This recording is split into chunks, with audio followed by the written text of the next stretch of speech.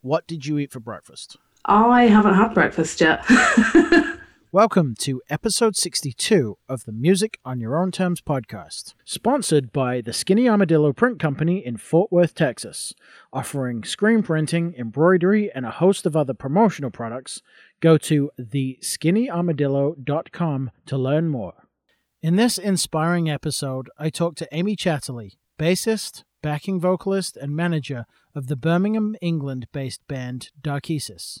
Amy talks us through the inner workings of a completely self-sufficient touring band, finding the time to manage several other acts, organize an entire festival, as well as run a web development company and recording studio. We also talk about the importance of remaining true to your values and promoting equality, whether that be shrouded in metaphor in music or in the real world being a positive influence on your followers.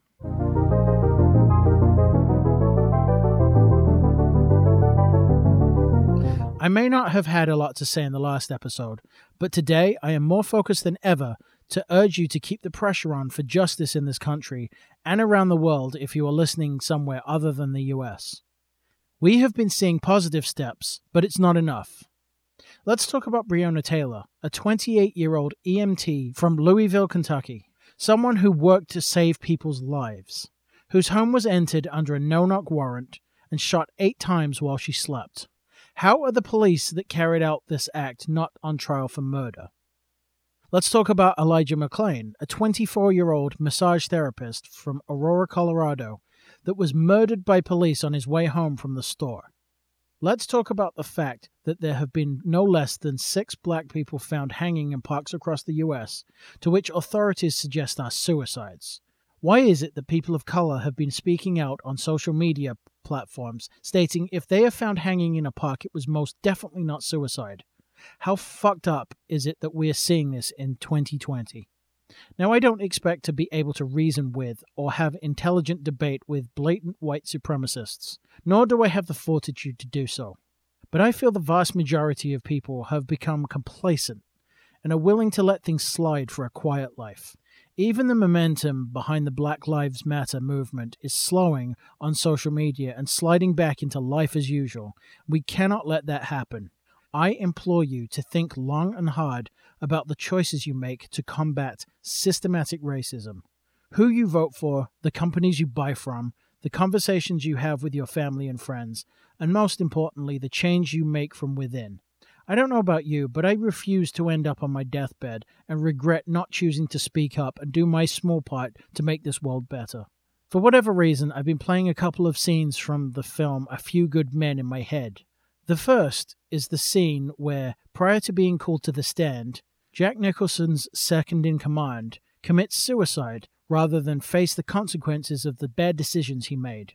I, for one, would rather live with a clear conscience and do what's right from the get-go. The second scene is at the end of the movie when the judge passes the 2 Marines' sentences, and they try to figure out what they did wrong. One says to the other, "We did nothing wrong." The other says, "Yes, we did. We were supposed to fight for those who couldn't fight for themselves." So for starters, go learn the names of the victims of police brutality and demand justice. Encourage your friends to follow suit and make sure those involved are held responsible. Call and email the representatives that are in charge of those jurisdictions, and then share the victim stories on social media and how others can contact authorities. As I've said before, go educate yourself on the systematic racism that infects this country. Netflix has a whole section dedicated to Black history and other documentaries. If you're listening from another country, please make it a point to discover the injustices of your locality and find out how you can contribute to ending them or help improve your community. Here in the States, and Texas specifically, July 14th is when we have voting for the Texas primary runoffs. And I believe you can actually begin early voting on June 29th. So please go vote. If you're not in Texas and your state or local government has elections coming up, please find out when and where they are held and make sure you are registered to vote. Above all, let's encourage each other not only to succeed in our own endeavors, lift each other up, but also work towards a greater global community. Thank you for listening. All right, welcome to another episode of the Music on Your Own Terms podcast. Today I'm joined by Amy Chatterley, who is a bass player, manager, whole host of other stuff. How are you doing today? Not too bad, thank you. Thanks for having me on your show.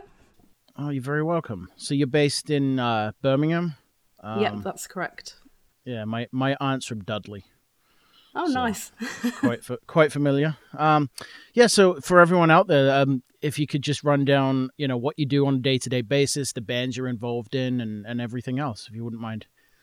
Yep, so on a day-to-day basis, usually I run a recording and rehearsal studio.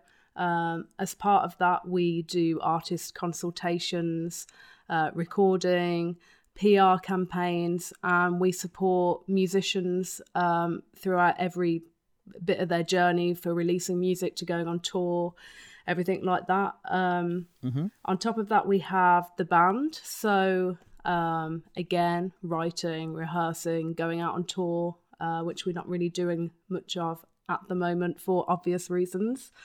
Right. So just a little bit of everything really. Instrument lessons as well. And that's Dark Aces. Darkesis. Yeah. Yeah, great. And then are you a web developer as well? Yep, I develop websites for an estate agency software that's kind of like a business on the side with my business partner. Mm-hmm. Cool. So a bit of everything, really. So for US listeners, that's real estate.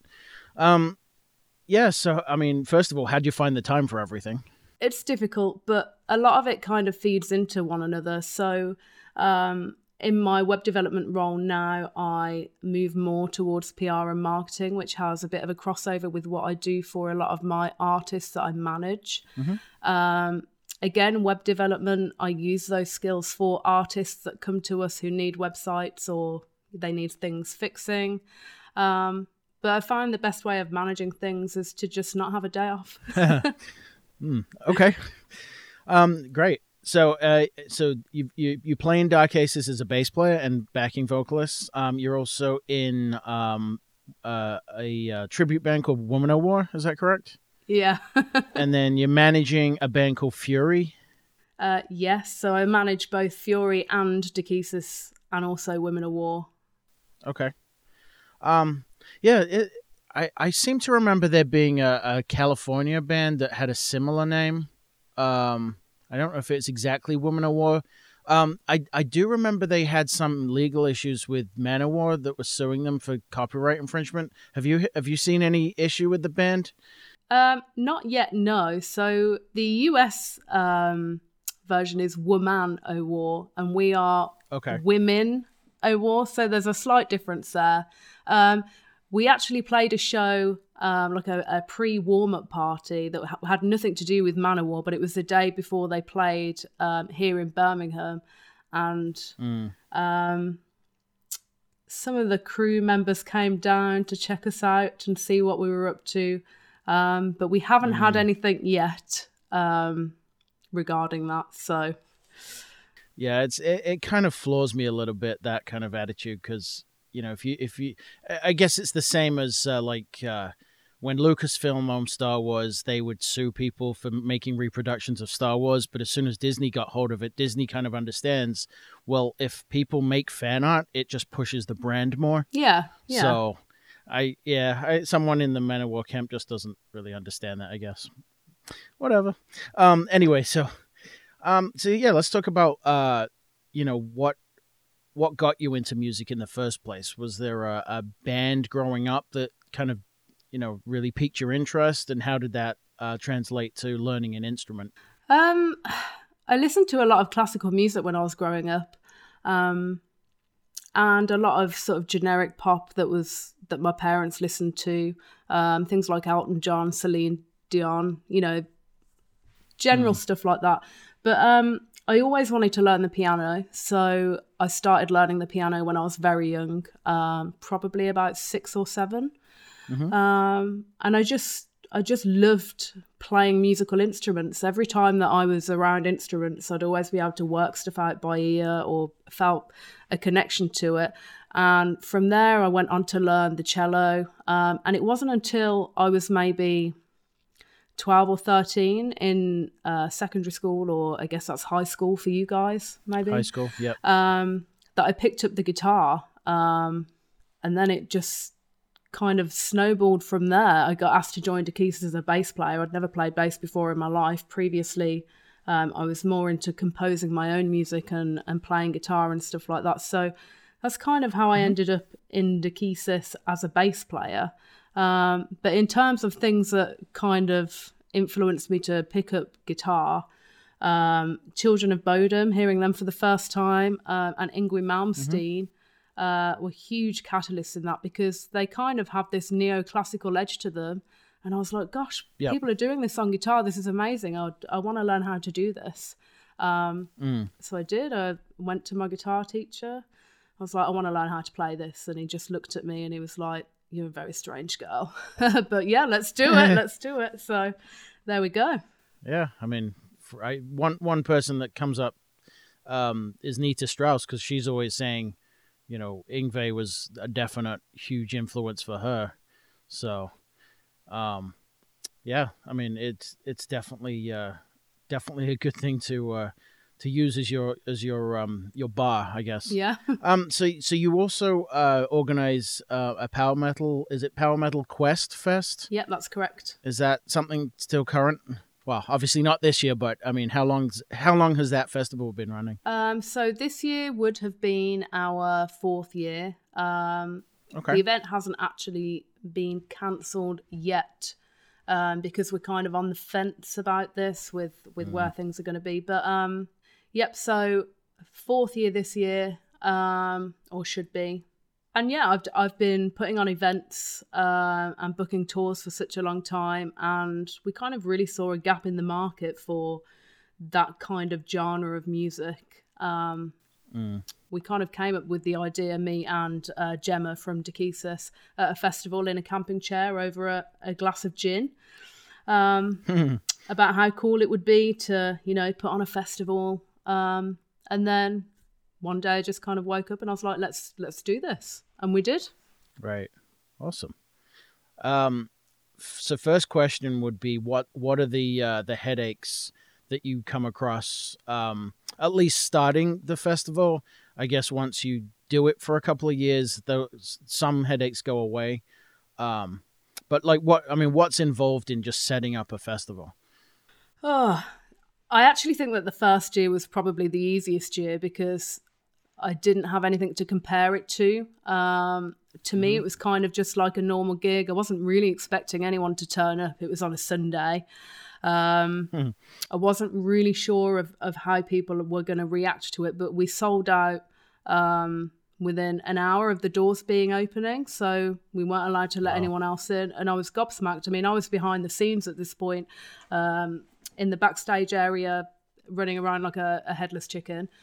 Right. So by the time I came out and the room was full, I was like, gosh, people are here. And since then, we've really tried to take on board some of the feedback that we receive from fans. And I think the biggest headaches really is trying to organise everything to work seamlessly, you know, supporting the artists who are there, but also making sure that fans are having a good time and listening to them whilst not compromising on safety and, you know, running over your budget and getting carried away with things. So, you know, being organised can be quite a challenge, especially in the run-up to it. And there's just so much work involved. I work on QuestFest all year round, and I'm already planning the next one before, you know, the current year's festival has even gone ahead. So awesome. So I mean, everything you're saying kind of lends itself really well to being an entrepreneur. I mean, how did you get that kind of mindset?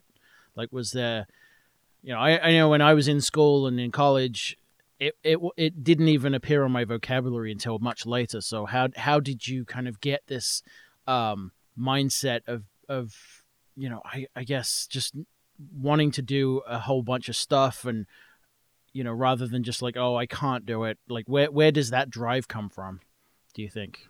I think, and this isn't really something that I I really put out there to the public. But growing up, my mum was disabled.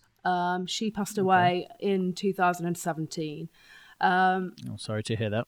But I think me and my brother, for a lot of our life and a lot of our upbringing, were kind of left to our own devices, where we had to step up and take control of things. And, you know, there are a lot of issues in the system with care work and trying to get support. And we just kind of had to step up ourselves and take charge. And that has kind of followed me through life, really, where, you know, if I've thought about wanting to do something differently or I want to achieve something, it's kind of like, well, you've just got to do it. You can't just wait for these opportunities to come along, because they might never. So, yeah. Right. Absolutely. Awesome. Thank you for sharing that. Has Dark Aces done any, have you toured Europe or further afield, or has it just basically been inside of the UK? So we went to Finland a few years ago, and we've been planning various European tours since then. But following our Finnish tour, we were actually taking some time to work on our latest release. And this was the year that we had started putting some things in place to go and tour Europe. We have a festival performance in France that has now been moved to next year. But everything else that we were scheduled to book for this year has now kind of been put on the back burner with everything that's going on, and also with the added pressure of Brexit. We're not really sure where we're going to stand next year, so it's impossible to book anything. Yeah, it's an unfortunate situation. So I mean, ideally, if all things were, you know, what would your plan be if you could take those roadblocks of Brexit and COVID out? Like, what would your plan be?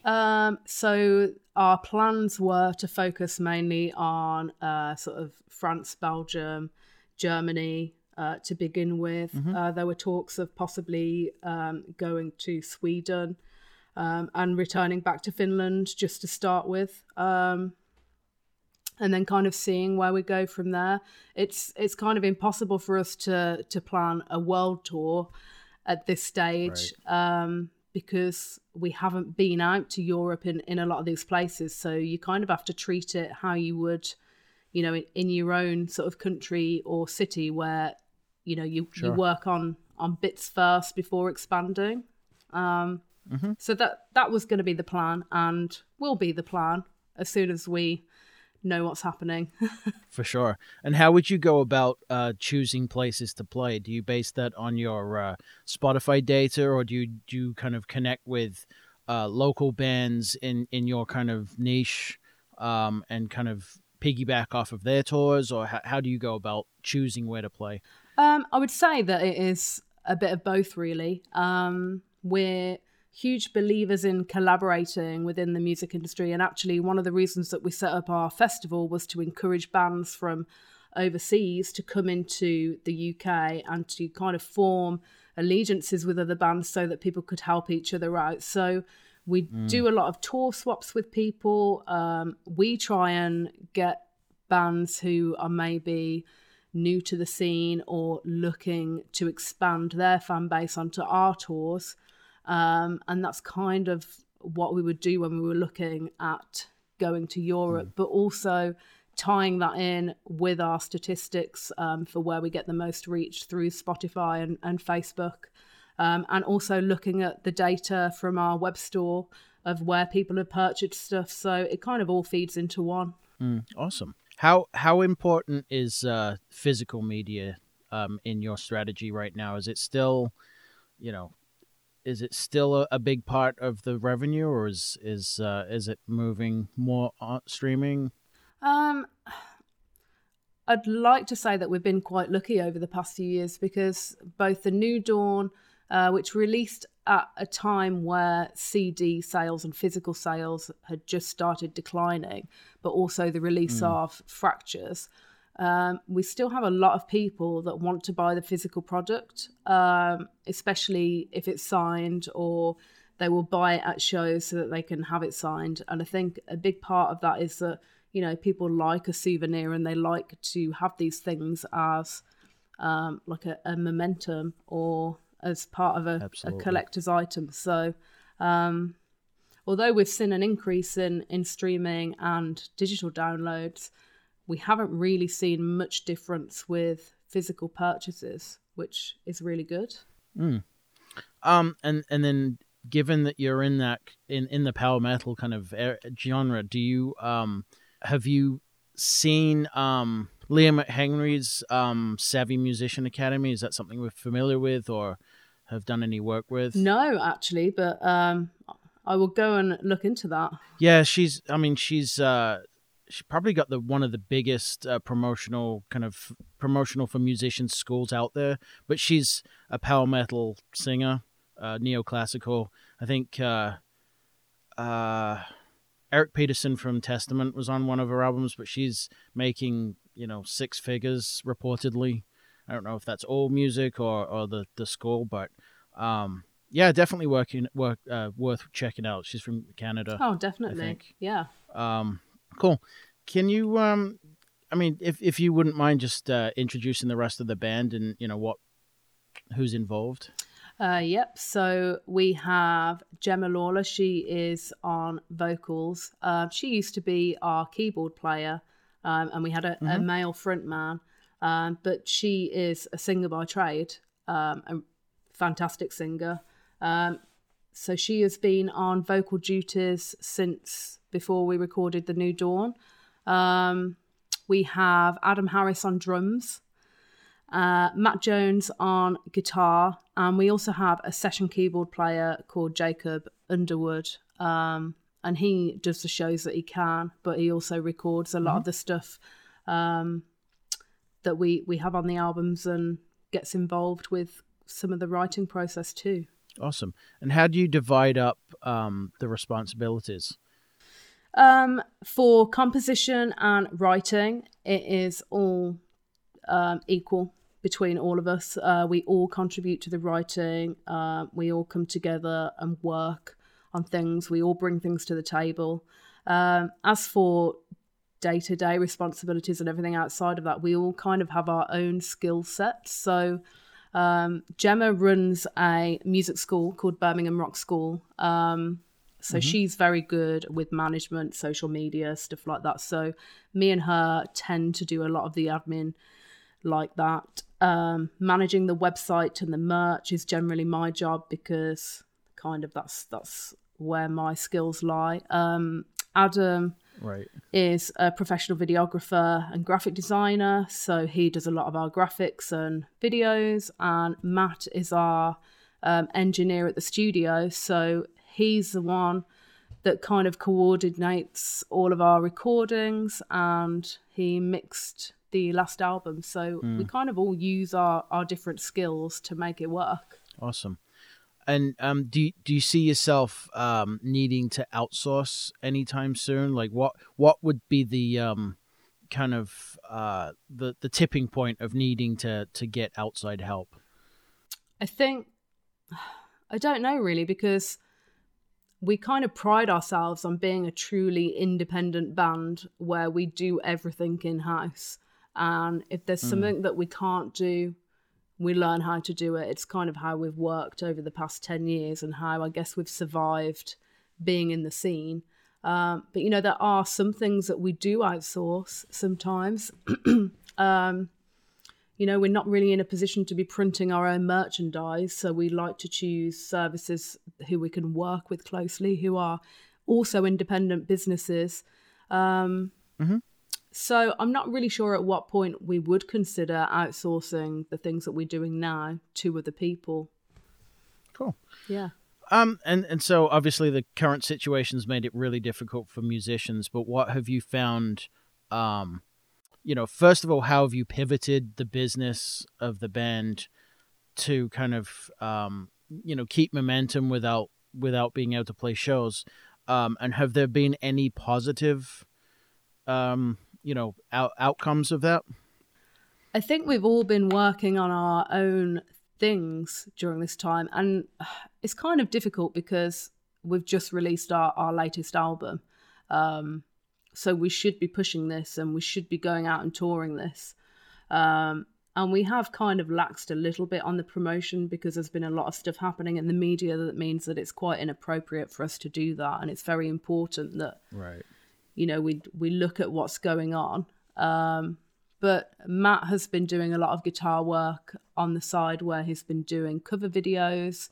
I've been collaborating with other musicians and kind of seeing what's out there. And collectively, we've kind of been taking some time to enjoy the fruits of our labour with Fractures, but also looking at where we're going to go for the next album already. So it's kind of given us a bit of space to kind of evaluate everything that is going on, which we don't normally get, because as soon as you release an album, normally you're straight out on tour and you're playing and you're touring that album for sometimes 2 years before you kind of close that chapter off. So Sure. All right. Let's dig into some of my non-quick fire round questions. What significant negative experience have you overcome and what did it teach you? Oh, is that specific to music or? It's whatever you want to answer about.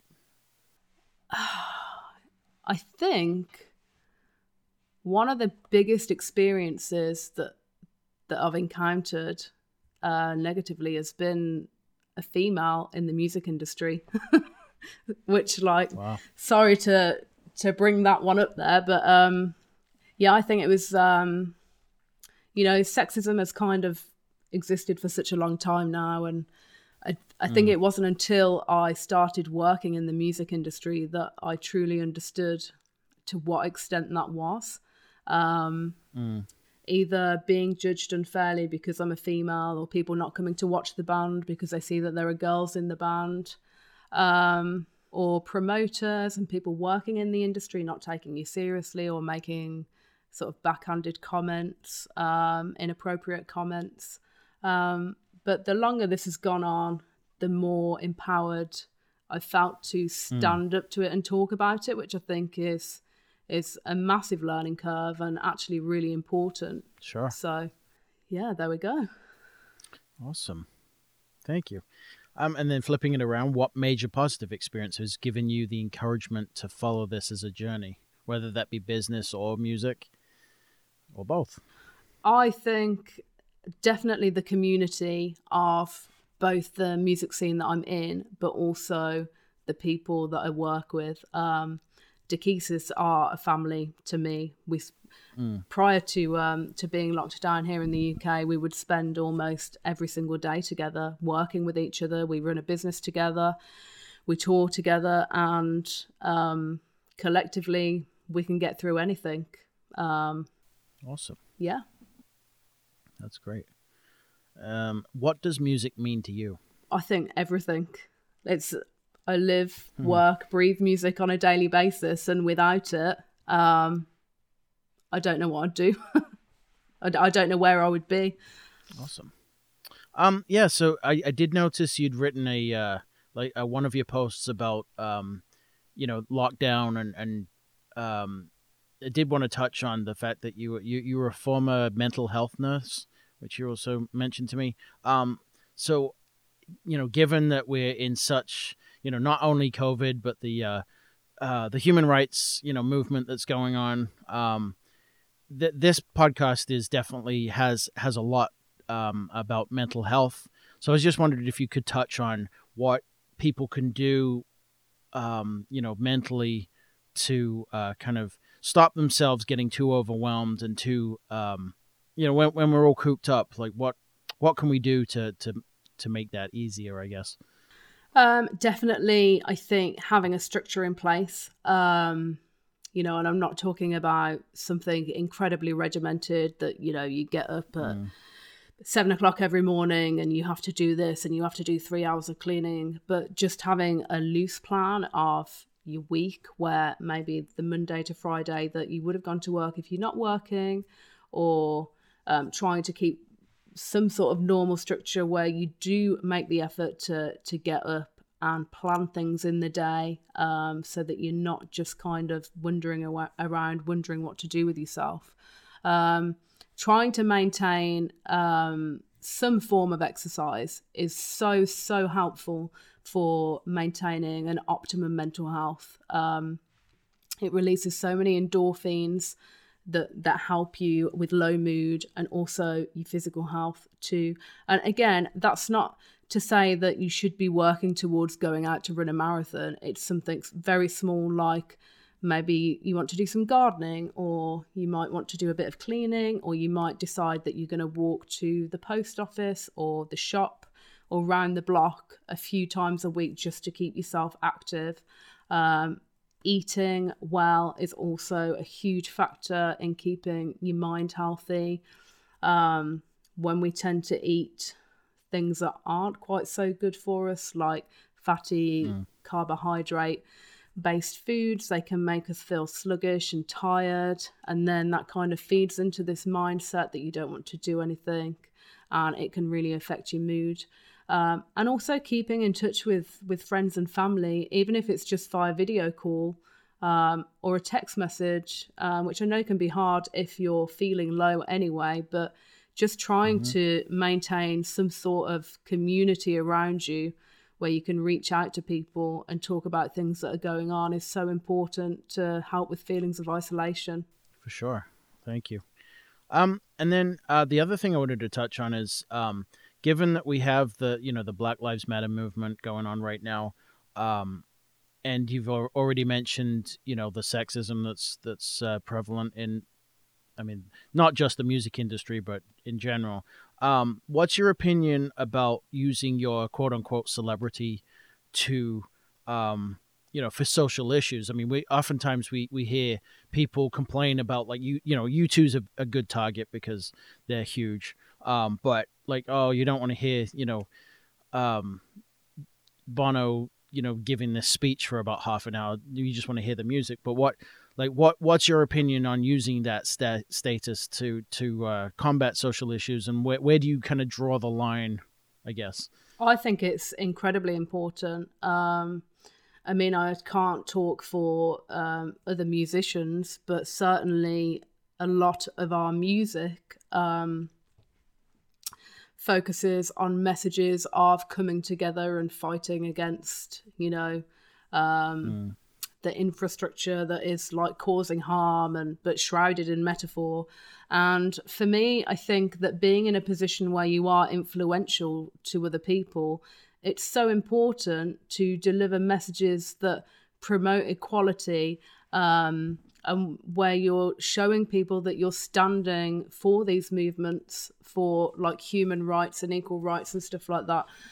And I've had some backlash recently about the support that I've shown on my personal social profiles for some of these movements. But to be honest, if people are gonna not follow me because of my stance, or because they are sexist or they are racist, then I don't really want the kind of support from these people. And I think by having the power to talk about these things in a non-aggressive way, you actually have the power to educate people, and that's where you kind of see real change. For sure. And I also think that, one thing that I did notice is, like, Fox News is obviously a very right-wing news outlet over here. And, with them sharing the Blackout Tuesday kind of and support in the movement, I have a feeling it was kind of following social trends and a little bit hollow. But I think regardless of that, the fact that an outlet like that, who's always been very right-wing, by sharing that, is kind of bowing to the pressure. And I think the movement is, really, gaining a lot of momentum because of that. Yeah. We'll have to see how it plays out. But I think, if people don't believe it to start with, the fact that it becomes a social movement and a social it becomes kind of the thing to do. I think that's a very good psychological change, because if everyone's expecting it and just going on the bandwagon, it kind of turns into, oh, well, that's the way you do it. And then, it's not going to get rid of everything, but it's at least a good push in the right direction. Yeah, definitely. So if people want to reach out and listen to your music and find out about, what you do, where can they find you? So they can find Dakesis online at dakesis.com. From there, you can find all of our social media pages, YouTube, etc. Personally, you can find me on Facebook as Amy Chatterley Music, or on Instagram as Amy_Dakesis. I'm also online at amychatterleybase.com, which I'm currently using the lockdown time to reinvigorate. So yeah, we're everywhere, basically. Awesome. And then at the end of the episode, I like to play a piece of music from the artist I'm interviewing. So what song can we play? Probably the first single from our new album Fractures, which is Surrender Your Fears. Awesome. Well, it's been a great talk. I really appreciate you taking the time. And much continued success, and hopefully we keep in touch. Yeah, thank you very much. I really hope you enjoyed this episode. Make sure you check out my new social media pages, because I've set up a dedicated Music on Your Own Terms podcast Facebook page and Instagram page. The Facebook page link is still facebook.com/Music on Your Own Terms. And going forward, Instagram will be posted on @Music on Your Own Terms. Make sure you stay up to date with the podcast, including finding out who I'll be interviewing next, by signing up for the mailing list at musiconyourownterms.com. There you'll also find show notes for every episode, some pretty cool videos to check out from various guests, and also links to their music and social media if you want to find out more. While you're there, don't forget to take a peek at the store and pick up something for your grandma. And finally, I'd really appreciate it if you leave a review on iTunes, because that really helps the podcast get in front of more people just like you who want to learn from the successes, strategies, and failures of artists and entrepreneurs that I talk to. I really feel that the information coming from those guests is exceedingly valuable for the musicians community and anyone wanting to pick up tips from other people's experiences. And finally, if you're on LinkedIn, check out my LinkedIn page, which you can find at linkedin.com/company/Music on Your Own Terms. Keep pushing the needle and be excellent to each other. This is Dakesis with Surrender Your Fears.